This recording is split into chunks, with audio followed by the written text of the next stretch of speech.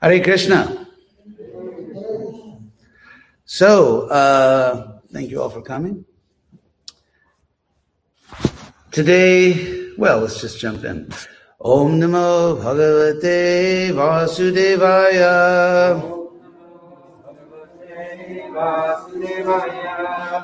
Om Namo Bhagavate Vasudevaya.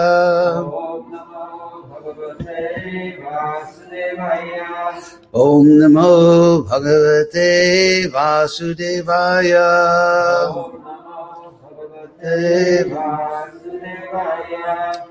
So, this is 1:10:19. Partha Praja Avita Sakshad Ikshvakur Iva Manavaha Brahmanyak Satya Sandhaksha Ramo Dasarathi Yatha. So let me just get it here. Okay. Oh, Brahmana Uchuhu Partha Prajavita Sakshad Partha Prajavita Sakshad Ikshvakuriva Manavaha Ikshvakuriva Manavaha Brahmanyak Satya Sandhascha Brahmanyak Satya Sandhascha Ramo Dasarathir Jatha Ramo Dasarathir Jatha.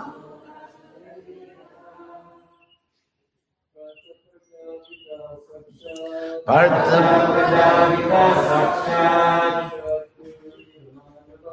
Ikshvakuriva Manavaha Brahmanya Satya Sandhascha Ramo Dasarathir Yatha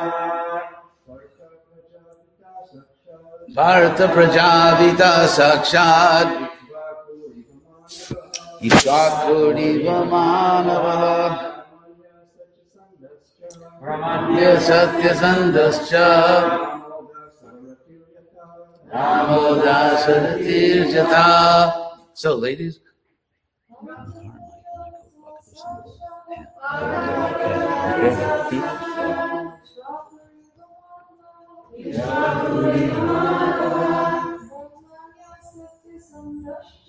Brahmanya Satya Sandhascha Ramo Dasarathir Jatha.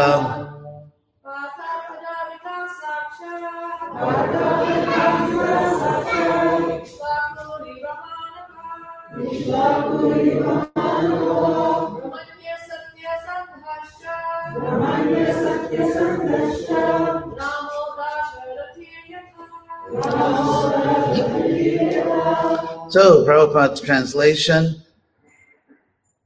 The learned Brahmana said, O son of Pritha, this child shall be exactly like King Ikshvaku, son of Manu, in maintaining all those who are born, the Prajas. And that's because the word Praja, Ja means born. And as for following the Brahminical principles, especially in being true to his promise, he shall be exactly like Rama, the personality of Godhead, the son of Maharaja Dasharatha.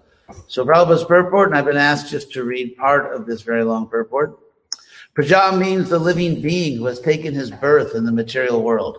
Actually, the living being has no birth and no death, but because of his separation from the Lord's service and due to his desire to lord it over material nature, he has offered a suitable body to satisfy his material desires. In doing so, one becomes conditioned by the laws of material nature, and the material body is changed in terms of his own work. Prabhupada emphasized that. The living entity thus transmigrates from one body to another in 8,400,000 species of life. But due to his being The Lord's part and parcel, he is not only maintained with all necessities of life, but by the Lord, maintained by the Lord, but is also protected by the Lord and his representatives, the saintly kings. These saintly kings give protection to all the prajas or living beings to live and fulfill their terms of imprisonment. Maharaj Parikshit was actually an ideal saintly king because while touring his kingdom, he happened to see that a poor cow was about to be killed by the personified Kali, whom he at once took to task as a murderer. This means that even the animals were given protection by the saintly administrators, not from any sentimental point of view, but because those who have taken their birth in the material world have the right to live. All the saintly kings, beginning from the king of the sun globe down to the king of earth, are so inclined by the influence of Vedic literatures.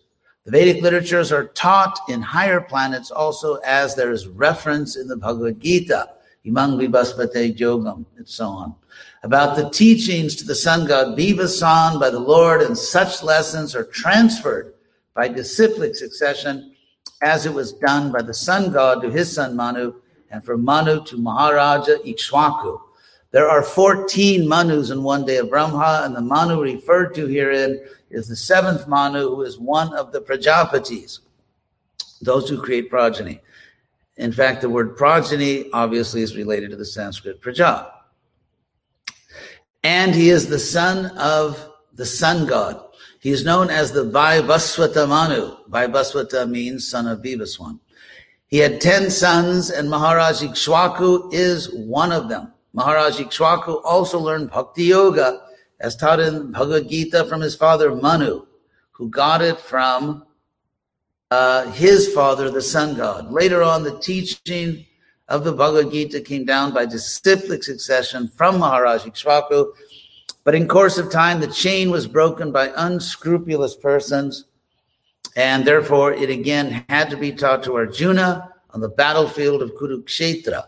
So all the Vedic literatures are current from the very beginning of creation of the material world, and thus the Vedic literatures are known as Apaurushaya, not made by man. The Vedic knowledge was spoken by the Lord and first heard by Brahma, the first created living being within the universe. So I will stop. Oh no, I'm supposed to go on until the end of the part about Manu. Maharaj Ikshwaku, one of the sons of Vaivasvata Manu, he had 100 sons. He prohibited meat eating. His son Shashada became the next king after his death. So is Mukhi here? No. So I'm supposed to go up to Manu, or including Manu. Anyone? Anyway. Let's see. I forgot what it's up to. Or anyway, it's short. I'll read it. The Manu mentioned in this verse as the father of Ikshwaku is the seventh Manu of the name Vaivasvata Manu, the son of the sun god Vivaswan, to whom Lord Krishna instructed the teachings of Bhagavad Gita prior to his teaching them to Arjuna. Mankind descends from Manu. This Vaivasvata Manu had 10 sons named Ikshwaku, Nabhaga, Drishta, Sharyati, Narishanta, Nabhaga, Dishta, Karusha, Prashadha, and Basuman. The Lord's incarnation, Matsya, the gigantic fish, invented himself during the beginning of Vaivasvata Manu's reign. Vaivasvata Manu learned the principles of Bhagavad Gita from his father, Vivasan, the sun god, and he re-instructed the same to his son, Maharaj Ikshwaku. In the beginning of Treta Yuga, the sun god instructed devotional service to Manu, and Manu in his turn instructed it to Ikshwaku for the welfare of the whole human society. Prabhupada ki jai. So, I actually want to give some context. I want to explain a little bit what's going on here in terms of this particular verse, because so I'm actually going to very briefly go back to verse 10 and then just come back up 19. And I will speak on verse 19, so I'm not hijacking the class for another verse, but I wanted to give the context, which I think is very important. So in verse 10, where Krishna saves Parikshit in the womb. I just wanted to mention very briefly the point that the last line of 112.10 is Pariyakshita Kaityaso, that Parikshit saw the Lord come into the womb, and the word, he observed him. He was watching him as Pariyakshita. And if you know Sanskrit, that's where the word Parikshit comes from. Pari means around or completely, like perimeter in English. And so Pariyaksh means to look all around, like to observe, to investigate. And that's the verb here, Pariyakshita. And so Parikshit, his name actually is from this word, Pariyakshita. I thought that was worth mentioning. So Parikshit was always looking for Krishna. And then in the next verse,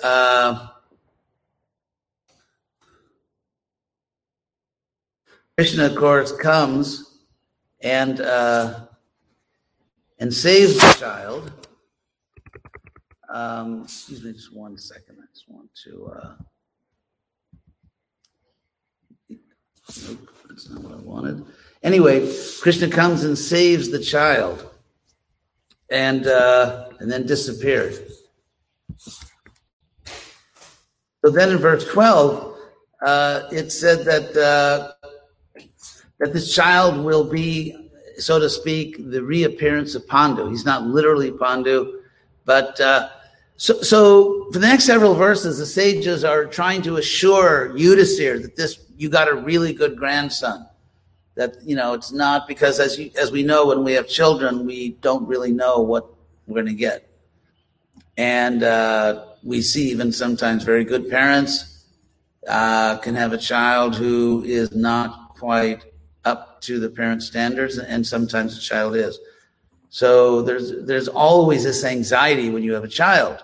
What are you going to get? I mean, what soul is coming into your family? So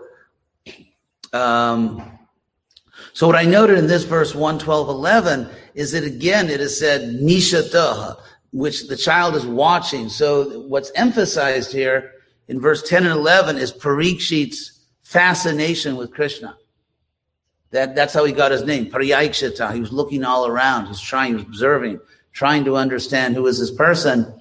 And then in the next verse, again, that he's looking at Krishna, staring at Krishna, trying to understand who this person is. So then, the next verse, the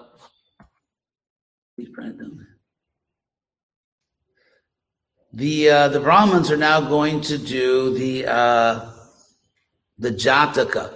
The Jata means born, and Jataka means the birth calculations, where it's calculated. And this is very important because now Yudhisthira is going to find out what's going to happen to the whole dynasty, because there's no possibility of another legitimate son to inherit this dynasty. And so if this child is not qualified, basically this whole Kuru dynasty is ruined. And so that's what's going on here. That is the pressure. And so they're going to give the calculation now. And it's not just the ordinary anxiety about having a son. Is this son going to be worthy? But this Kuru dynasty had been in danger for a long time. For example, if you read the Mahabharata carefully, you'll find that 4 generations before Krishna and the Pandavas, the imperial power was actually shifted from Hastinapur. Hastinapur, for 1 generation, really lost that position of being the imperial authority, and the power was shifted to Chedi, to King Vasu. King Vasu, interestingly, is a very interesting character. I'm talking about a lot in my rendition of the Mahabharata, but he's actually born in the the Kuru dynasty, but he was not the heir to the throne because there are many different lines. The Kuru dynasty was a big dynasty, and there were many lines coming down that did not inherit the central power at Hastinapur. But still, Indra came down and made Vasu the emperor, and this is emphasized in the Mahabharata. He became Raja, king of kings. He became Samrat, the emperor. And so what was going on is because the Kuru king Pratipa had become a yogi, because this is just in the aftermath of Parashuram. There's a whole history. This is the aftermath of Parashuram. The earth is like Satyuga, and there's basically nothing to do for a king. There's no crime, no enemies. But what Pratipa doesn't know is that the earth has been invaded, and there are actually asuras who are taking over the earth under his nose, so to speak. And to give an example, the imperial power shifted to Chedi, but then the mightiest asura, Viprachiti, who's actually the most powerful of all the asuras that came to earth 5,000 years ago, he takes birth in this Chedi dynasty to inherit it. So the asuras, not simply by fighting, are actually going to inherit the earth, literally. And so that's why the power has to be shifted back to Hastinapur, to Pratipa's son, who's a very powerful warrior named Shantanu. So all these things are going on. And of course, Yudhisthira, who's sitting or standing there watching all these calculations, he knows these things. He knows that the Hastinapur Kurus already lost their imperial authority 4 generations before that. And then 3 generations before, they almost lost it again, because Satyavati married Shantanu, Bhishma renounced the throne and could not have children, and then Satyavati's 2 sons with Shantanu, the 2 heirs of the Kuru dynasty, both died when they were very young. Chitrangada and Vichitravirya, another crisis. So again, the Kuru dynasty was thrown into this crisis. And of course, that's when Satyavati had no choice but to reveal to Bhishma that she had a previous son, Vyasadeva, who could come and beget by Dharma Kuru heirs of the Kuru throne. So then that's done. But the first son born is blind. And that's another crisis. Because Dhritarashtra, so you can see what's going on. I mean, Yudhisthira had every reason to be very nervous about succession. So Dhritarashtra was born blind, then Pandu is born, and he actually is completely qualified, and Pandu will become a great king and fully restore the Kuru authority. But then, the next generation, Yudhisthira's own generation, Duryodhana, who is an Asura invader, Duryodhana again seizes the throne. So the Kurus are really struggling almost every generation to keep the dynasty going. And then Ashwatthama killed all the heirs of the Kuru throne, the 5 sleeping sons of Draupadi. And when it looked like it's over, I mean, the Kurus are actually destroyed, at that point, it turns out Uttara is pregnant. And then Ashwatthama attacks the child in the womb, and it's even said in the Bhagavatam to make the world a Pandava, to rid the world of Pandavas. And so again, a threat to the dynasty, and that's when Krishna personally enters Uttara's womb and saves the heir to the Kuru throne. So with the birth of Parikshit, there's another threat. What if the child's a dud? What if this child, it could be anything. It could be another Asura trying to invade the world. It could be an unqualified person. It could be a child that in a past life was cursed to die young or something. It could be anything. And so that's why in a sense, the whole fate of the world is resting on these calculations that the Brahmins are going to do.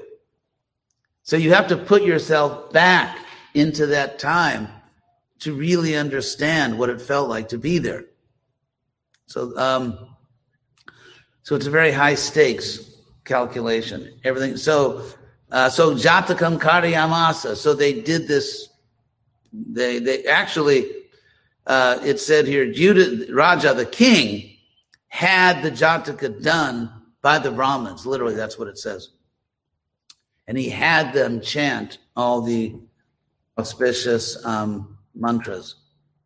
But then in the next verse, he gives all this charity.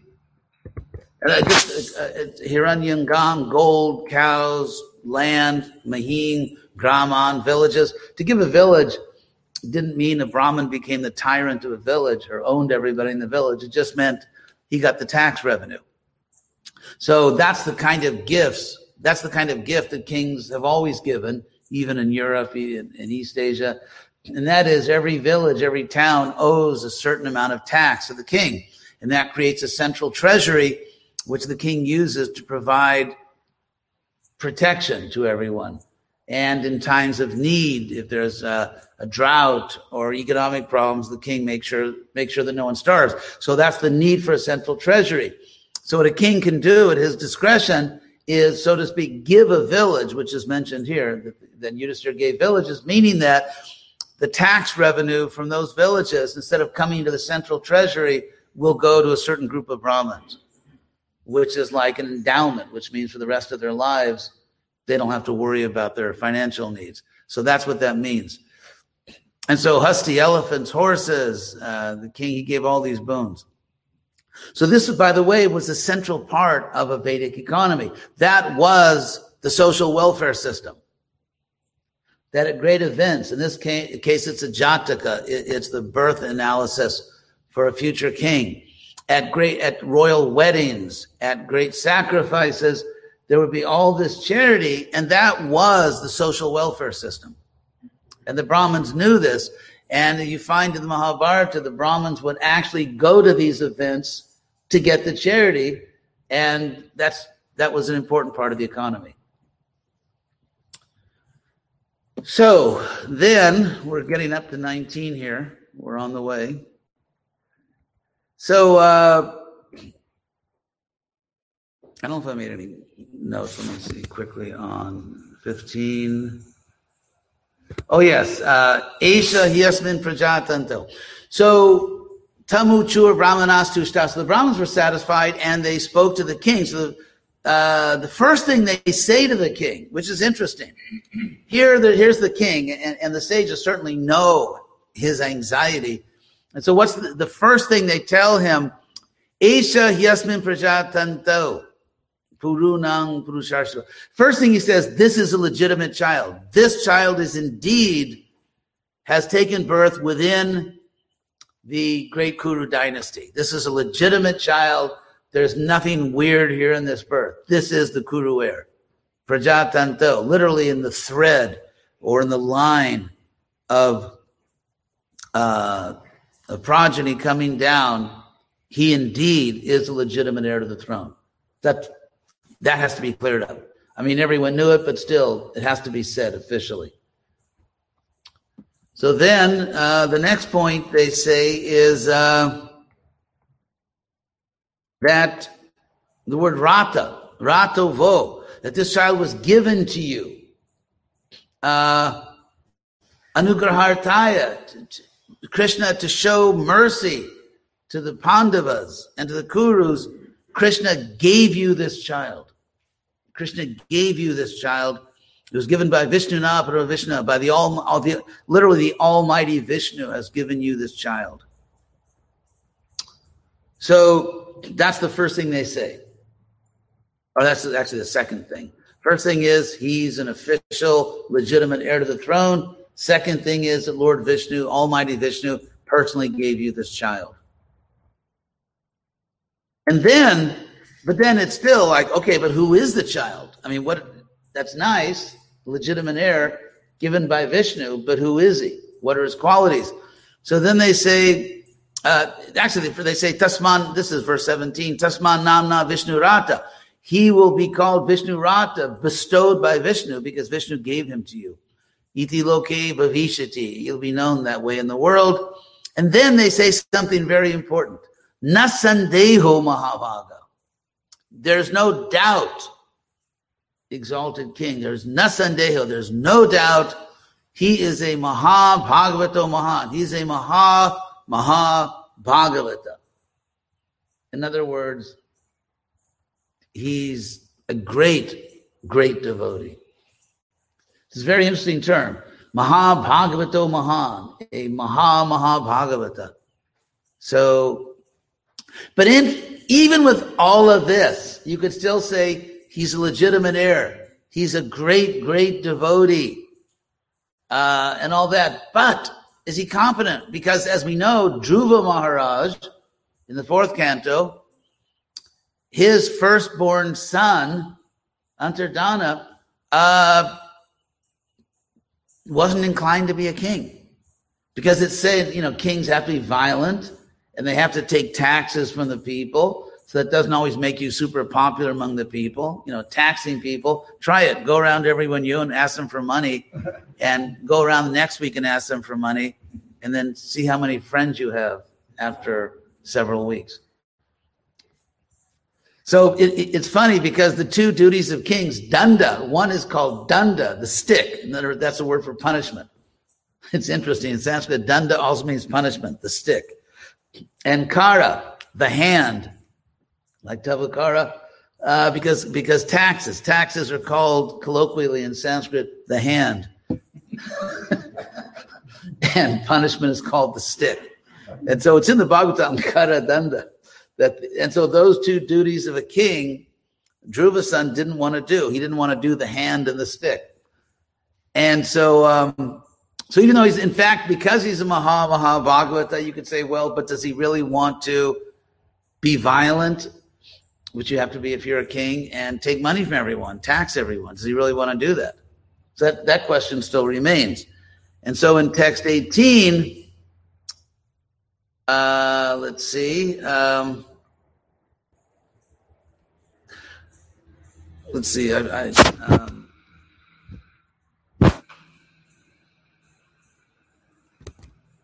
So in text 18, the king's heard all this.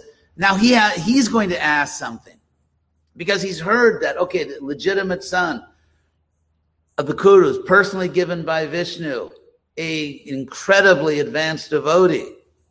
But Parikshit still has a question. That's all wonderful, but can he actually protect the world? Can he actually rule?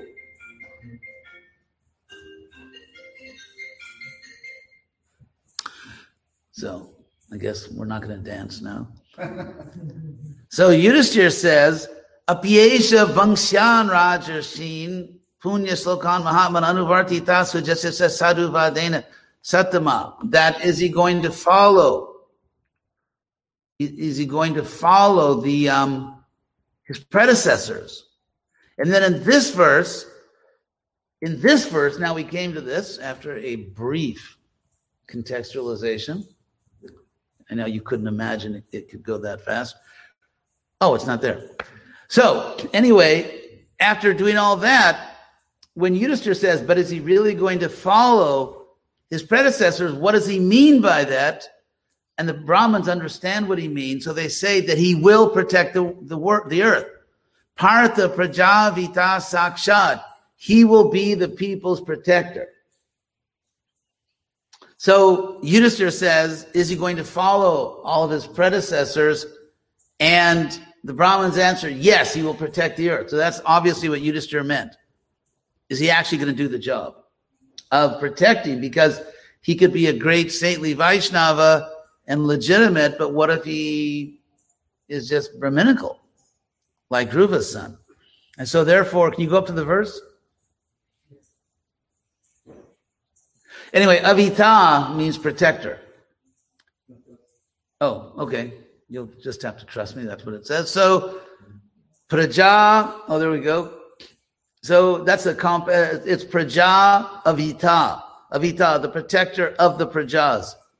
Sakshad Ikshwakuri. So he will be like Ikshwaku, because Ikshwaku is famous as a powerful protector of the people, as being an extraordinary protector of the people. Therefore, he will be like Ikshwaku himself.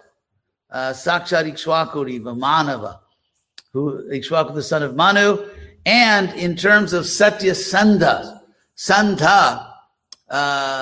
that's an interesting word. Dha means placing, and sa means together, putting together. So that's where we get the word sandhi in Sanskrit, how you phonetically put words together, or how you put parts of words together. And from the same root, you also have Sandhya, like Trisandhyam, in the last Gurvashtaka verse, Dhyayangs Tuvangs Tasya Jashas Trisandhyam. So Sandhya means the juncture, putting things together. So it means you chant Gayatri at the 3 Sandhyas, which means at dawn, that's when you chant Gayatri. It's not after Mangalarti. It's not at a certain time on the clock. It's when you look at the sky and it's not night and it's not day. That's dawn. In between night and day, that's a Sandhya, and you chant Gayatri. Or noon, when it's not morning, not afternoon. Or dusk, twilight zone. When you look at the sky and it's no longer day, but it's also night. It's not night yet, but it's not day. That's the Sandhya. So anyway, there's many words that come from this. So here we have a form of the word Sandha. Same thing, placing things together.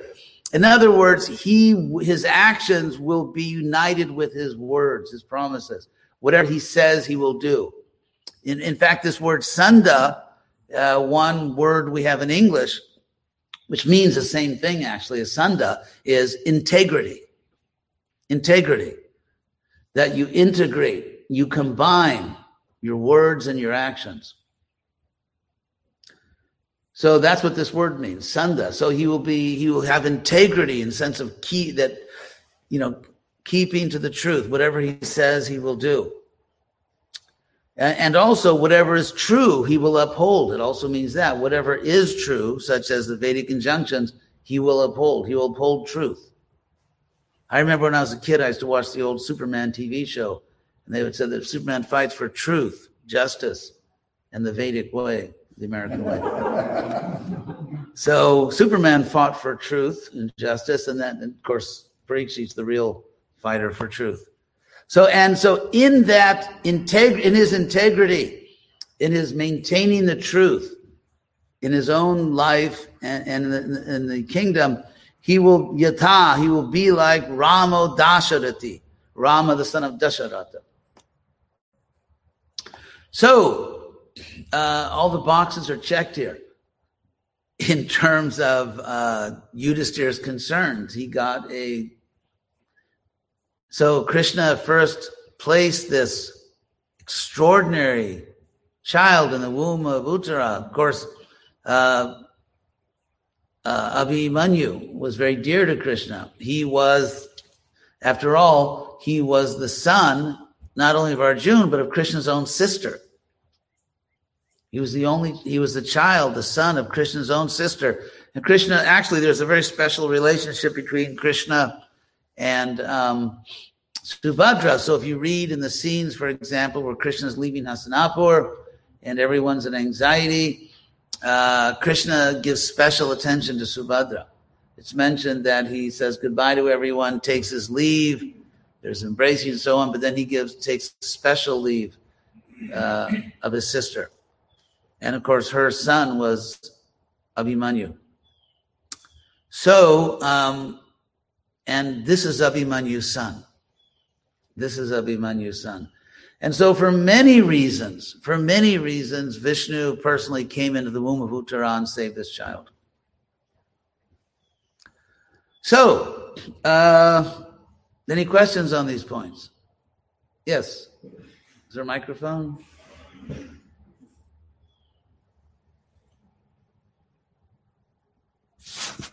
Thank you, Maharaj, for the nice class. And I look like a rabbi, I just noticed with this thing on. God. All this, and all the introduction you give, explaining all the reasons why Yudhishthira Maharaj has been concerned. But still, and you just introduced that, what I was wanting to ask is that in this case, this child being the grandnephew of Krishna from his own sister's grandson, how much of a reason does Yudhishthira have to question the quality of this child? Yudhishthira, okay, first of all, Yudhishthira is asking what he must ask, because this is somewhat formulaic. In other words, a king had certain duties. And it was the duty of the king, you could say, to ask these questions, especially under the circumstances. Not only that, we know that it was a very strange time. For example, Kunti Devi, who's Krishna's aunt, and the mother of the Pandavas, at least the three elder Pandavas, had a child with Vivaswan, the sun god, who Krishna says in the Gita, really began the disciplic succession in the universe, at least at a particular stage. So Vivaswan is the first recipient of Krishna's teachings. That's the father. The mother is the great Kunti. The result, Karna. Karna, whose best friend is an Asura and who fights for the Asuras. So these were very strange times. You have the great King Vasu, who's a great devotee, and his grandson is Jarasandha. Jarasandha is the grandson. Jarasandha is the first cousin of Vyasadeva. Because Vyasadev's mother is Satyavati, and Satyavati's brother is Brihadrata, whose son is Jarasandha, the worst of all the Asuras. So these are very strange times. These were very strange times. Yudhisthira saw so many of his own relatives fight against him.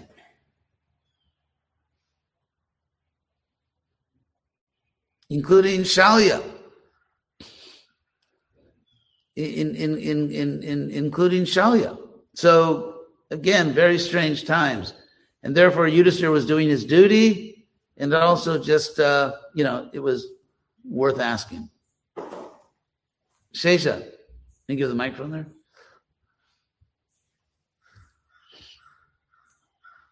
Thank you, Shimon. Thank you. In terms of the context that you were speaking, because Parikshit Maharaj was cursed by the Brahmana to die within 7 days, is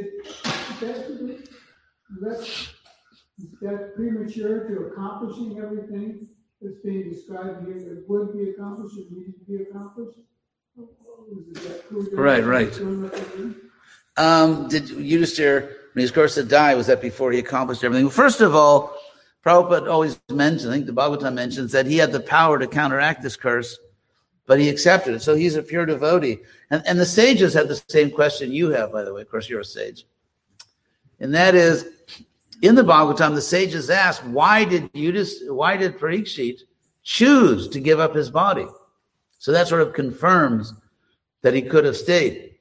The sages this, Yuvaishato utsrastu moho mahasubi, that they said that his body existed just for the welfare of the world. That's why he took that body. And so he was still young. Why did he give up that body? And thus his life. And so I think clearly Parikshit is not acting selfishly. He's not acting foolishly. He understood that this is the plan. So as we know, by the time Parikshit gives up his body, he's already dealt with Kali. He's already protected Dharma. He's already gone around the world and reestablished the proper world order.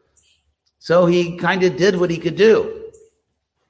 And it's like if someone comes to your home and fixes your computer, once it's fixed, the person doesn't just necessarily stay for dinner. And so, the world was fixed. And now it would depend on his son, Janamejaya. Yes. Microphone. Oh, I'm sorry. I guess I'm not choosing to speak. Go ahead. No, I'm sorry. Go ahead. I'm just joking. Go ahead. Thank you so much, Mark. Such a clear class. When you were describing what a strange time it was with the demons and devotees being like first cousins, it occurred to me that these times are even stranger because we have the demon and the devotee in our heart at the same time. That's what I'm understanding, Kali Yuga, basically. Yeah, we've always heard that. It's one of those phrases we all learn. I don't know. Devotees I know do not exhibit a lot of demonic qualities. Of course, maybe, who knows what they do when they go home at night. But I don't think any of my disciples do any like black magic or voodoo or kill anyone. So as far as saying in Kali Yuga, the demon and the devotee are in the same, it's a very nice, attractive little analysis. But it reminds me of another thing that we all often hear, that in Kali Yuga everyone's a Shudra, which of course is not, it's true, but it's not true. So maybe I'll start with that one. What we find that in Kali Yuga, and then go to in Kali Yuga, we find that in fact everyone is not born with Shudra propensities. They may be materialistic or foolish, that they certainly are, like the atheistic scientists. But some people in Kali Yuga are born with very intellectual propensities. Some people are born with religious propensities. Some people are born with the propensity to rule, to govern. Some people love to do business. So Krishna describes these 4 varnas as propensities. So to say that everyone in this age has a propensity to do manual labor or just to be an artisan is obviously not true. If by Shudra we mean that everyone, that even if someone is an intellectual, or if someone is by nature a ruler, or Vaishya, whatever, if they don't follow certain principles, then they're like Shudras because by their lack of morality or something. That's kind of a different thing. And so the actual Sanskrit that's being translated that in Kali Yuga everyone's a Shudra is Kalo Shudra Sambhava, which really means in Sanskrit not everyone is a Shudra, but that the Shudras tend to predominate. Like you have democracy, which is basically government of the Shudras, by the Shudras, and for the Shudras, which means that the smarter people rob them blind and make them love it. Make them... So Shudra Sambhava, the word Sambhava in Sanskrit means for like predominance of, or prominence of, something which arises strongly. Not that it doesn't mean in Sanskrit that everyone is Shudra. Then getting to your point, as far as like, do we have devotees and demons inside of us? I don't know. I mean, you have to judge for yourself whether you have a strong propensity.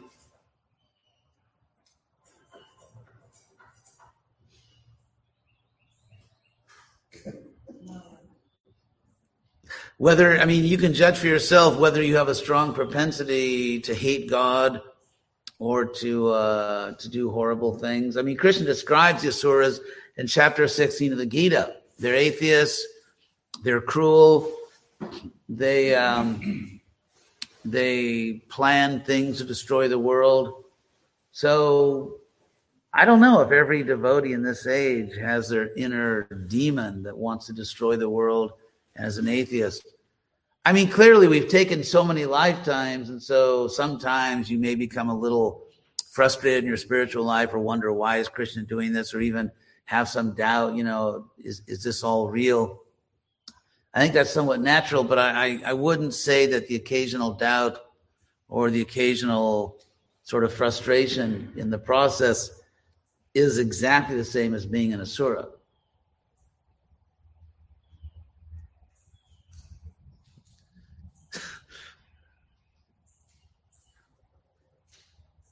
Thank you, Mark, for your comment.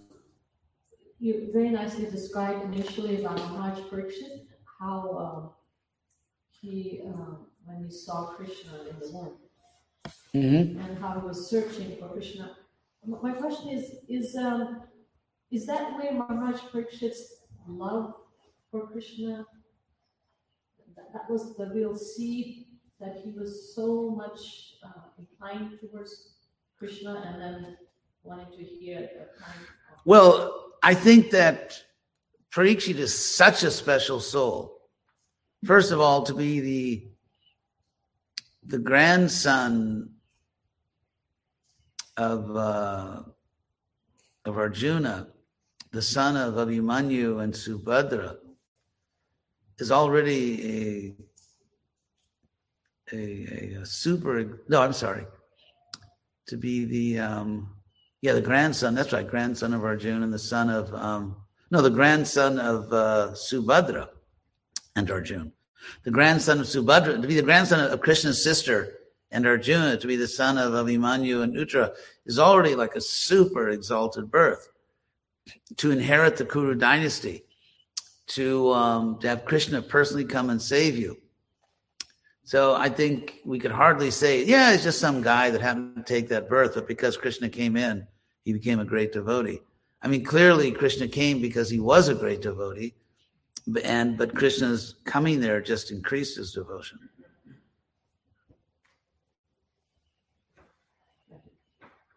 There's one question I'll do very quickly here in the chat. What use is an elephant? What use is an elephant to a brahmana? Because it said that Krishna, Yudhisthira gave elephants to the Brahmins. Surely a burdensome donation rather than a beneficial gift. We read that maidservants were given away in charity also. Does this not suggest type of slavery? So someone's really going for it here. First of all, as far as giving an elephant to a Brahmin, no, it's not the wrong gift, because elephants were negotiable instruments, and elephants could be rented and sold. So giving an elephant is giving something of great value that the Brahmin could then use to maintain himself and his wife for a long time. So great gift. If anyone wants to give me, I guess, like a very large new motor vehicle, it's like Kali Yuga elephant, then I'll have one of my disciples sell or rent it. So what about giving away maidservants? Is that not slavery? No, it's not slavery. What I compare it to, first of all, people had a sense of duty. If people have a sense of duty, everyone did. Everyone did, from the king or the queen down to everyone. Everyone understood that we are born to serve. This thing, like I'm born to be free and use my freedom for exalted purposes, like, getting drunk and cursing and doing all kinds of stupid things, and eating myself to death. There's freedom from and freedom to. So there's one thing of being free from certain types of suffering, and there's freedom to do things. Unfortunately, in our culture, it's all about freedom from and freedom to. It's mostly just freedom to have a sort of a meaningless, stupid life for a lot of people. So in terms of freedom from, people in this culture did not consider having someone you could serve, someone you could believe in. They didn't consider that slavery. It's just like, for example, let's say one corporation buys another corporation. The people in the acquired corporation, their main concern is not that now we have to work for this new boss. Their real worry is that we may lose our job. And they're actually very happy if they get to keep their job. Is that slavery? No.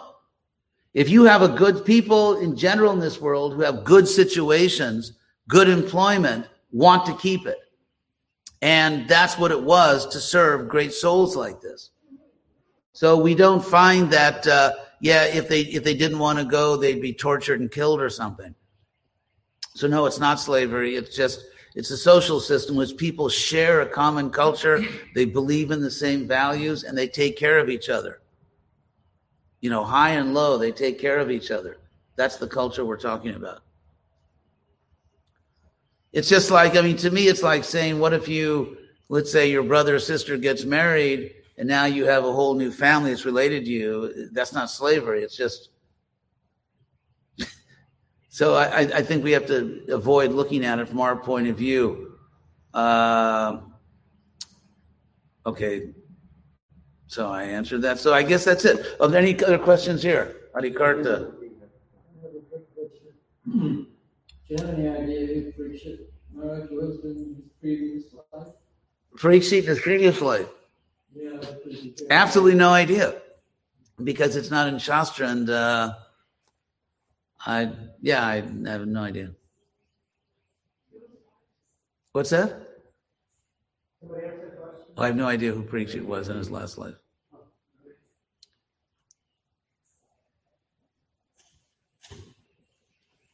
I didn't really get to finish asking my question. Go ahead. So Life is short. the one part was about our need to introspect so we look for traces of, wrong mentality, because we Right. see people that have gone off. And the other part was about if we meet someone who's presently acting in a very wrong way, not to disallow the possibility that they could also become Krishna's devotees. Yeah, that's a very good point. That's a very good point. I'll just mention also that even Dwapara Yuga, we find sometimes people who are followers of Krishna did heavy things, like in the case of the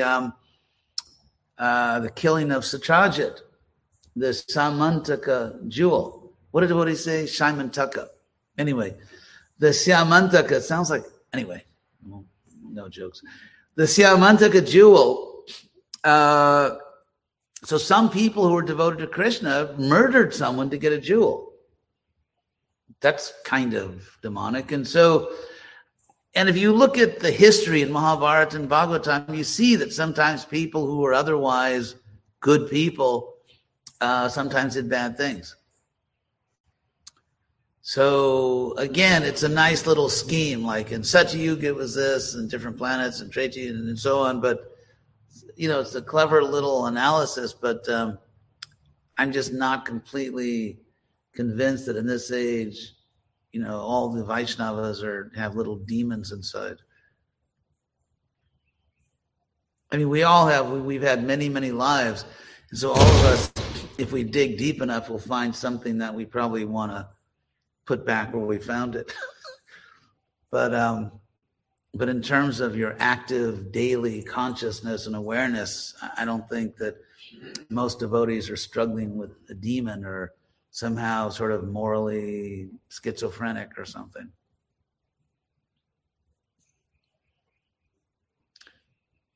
So that's it. You're probably all anxious to go have breakfast. So thank you very much. Hare Krishna. And thanks to everybody watching on social media.